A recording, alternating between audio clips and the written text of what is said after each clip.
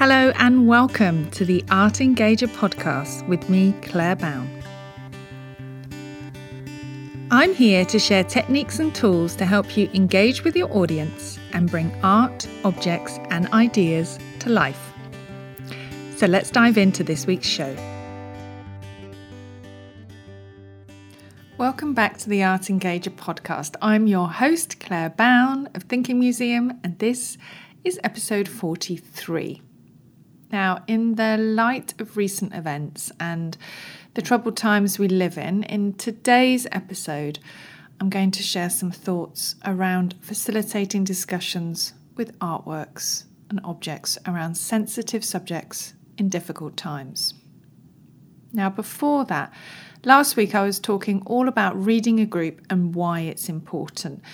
I shared a variety of ways you can read your group, so you can head over to episode 42 to hear what I had to say. You might even want to listen to that episode again in the light of what I'm sharing today.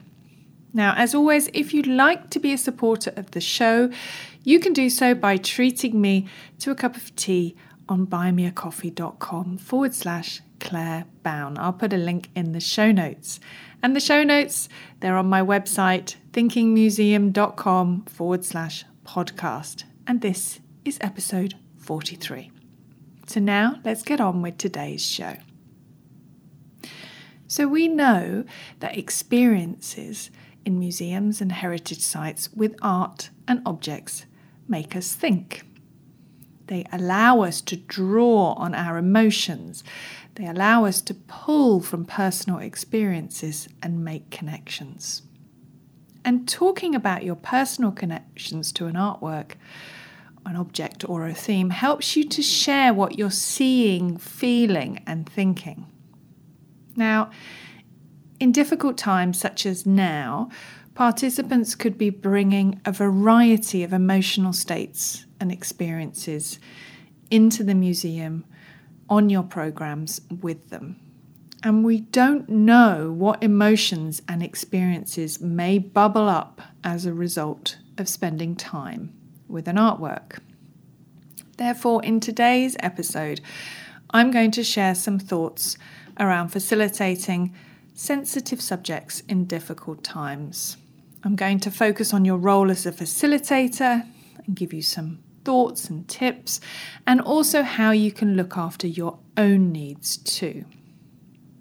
Now, we know that some programs, some tours, some sessions specifically involve sharing difficult narratives or addressing challenging subjects. Other types of programs might touch on subjects that can be contentious or might be sensitive. Or you might even visit artworks or objects that can surface and bring up emotions, feelings, and more. And particularly now, with the devastation occurring in Ukraine, it's really important to be aware of and sensitive to these emotions. So all sorts of things can trigger emotional responses from your participants. It can be disagreement over facts, it can be differences in opinions, it can be upsetting events coming to the surface, or even associations with personal experiences. So as a starting point, think first about any programs that you lead and maybe try to identify any moments or artworks or stops, if you're doing a guided tour, which may provoke sensitive or contentious discussion. So be aware of the main discussion points and really think carefully about your content and your approach. Now, it's important to note here that you cannot and you will not be able to prepare for all eventualities. You simply do not know who will be bringing what experiences with them into the museum, but you can make yourself more prepared by thinking ahead. Now, I'll be talking about great introductions next week, but suffice to say today that a good introduction can set the tone and expectations for what's to come. Every program you facilitate should create a safe space for people to share their ideas, to ask questions, and to show emotions. Now, if you will be discussing an artwork or object that could trigger emotion, it's worth reminding the group to contribute to the discussion with sensitivity. And as a general rule, participants will mirror your approach. So if you discuss things sensitively, they will follow. Now, some discussions ask for participants to share personal connections to an artwork or to an object, and this can be problematic as participants will share hidden connections and personal stories that you are unaware of. So I'm going to share some important things that you can do as a facilitator when you're asking people to share these sorts of personal thoughts and connections. So first of all, create this safe and trusting atmosphere. You can establish it at the start and you can remind people throughout.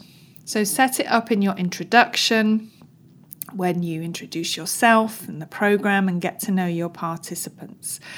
You may also at this point want to share some guidelines. Now, we'll discuss these in more detail in next week's episode. But note now that guidelines are really useful at the start, and you can repeat them throughout the program to reassure participants and remind them of how you're doing things in your program. Now, my mantra for all types of discussion-based programs is encourage but do not require participation. And this is even more important for any discussion that asks participants to share any feelings or personal connections or emotions.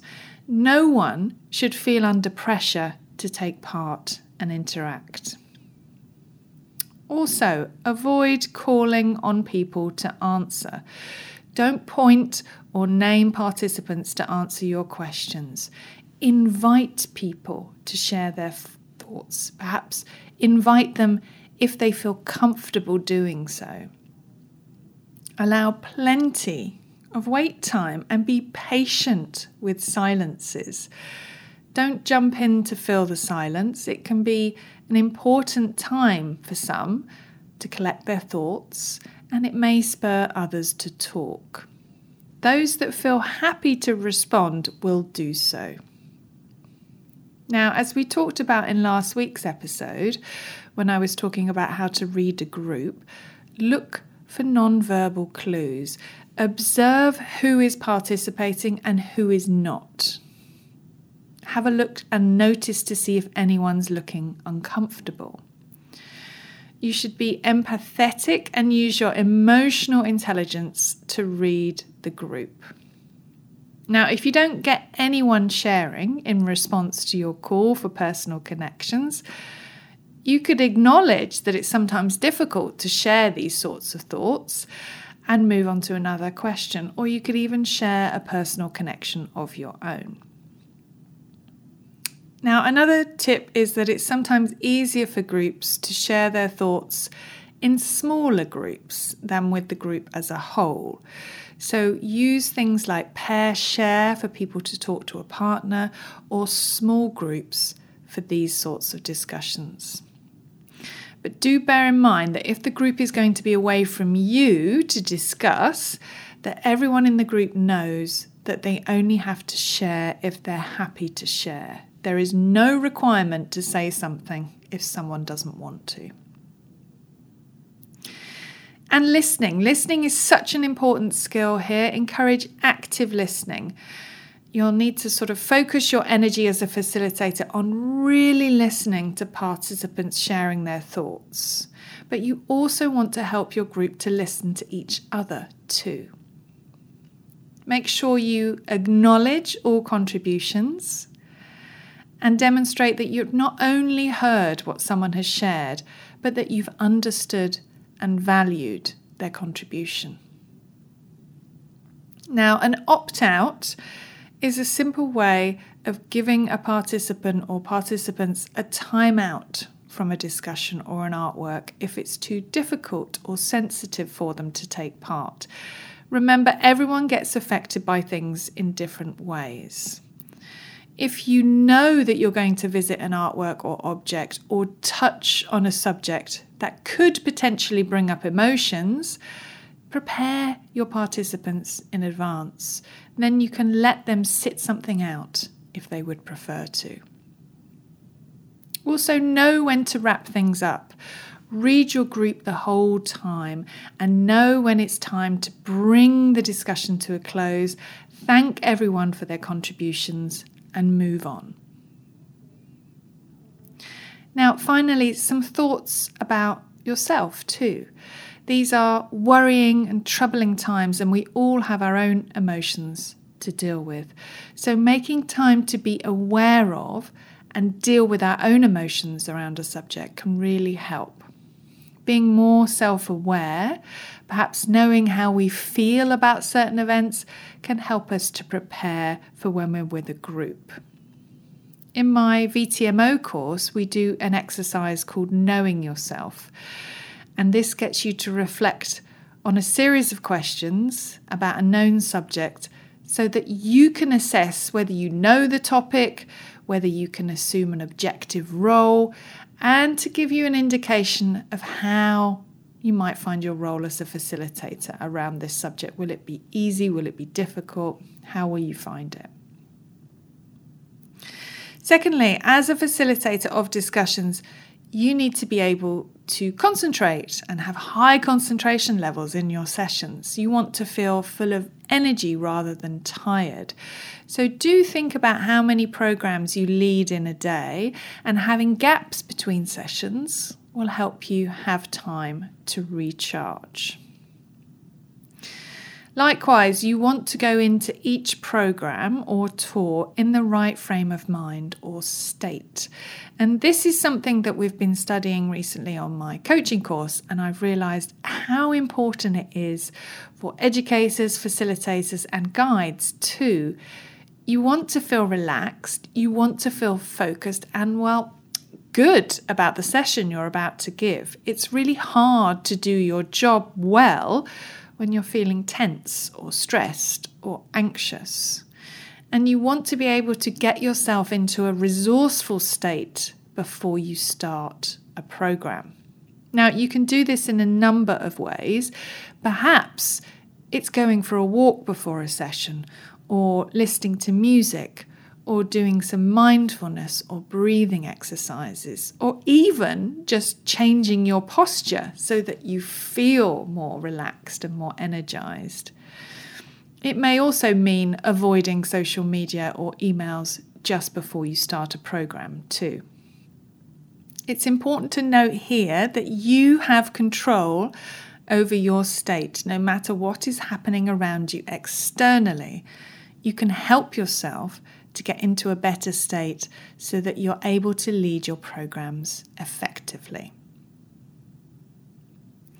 So that's some thoughts about facilitating discussions around art and objects in difficult times. Now, we cover this in much greater detail in modules 6 and 7 of my VTMO, my Visible Thinking in the Museum online course.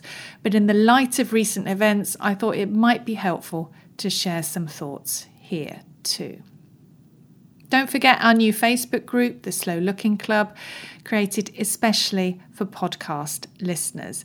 It's a place for conversation and discussion about engaging with art, objects and life slowly. You can look for the Slow Looking Club under groups in Facebook, or I've put a link in the show notes. Thank you for listening today. Stay safe, stay well, take care of each other, and I'll see you next time. Bye.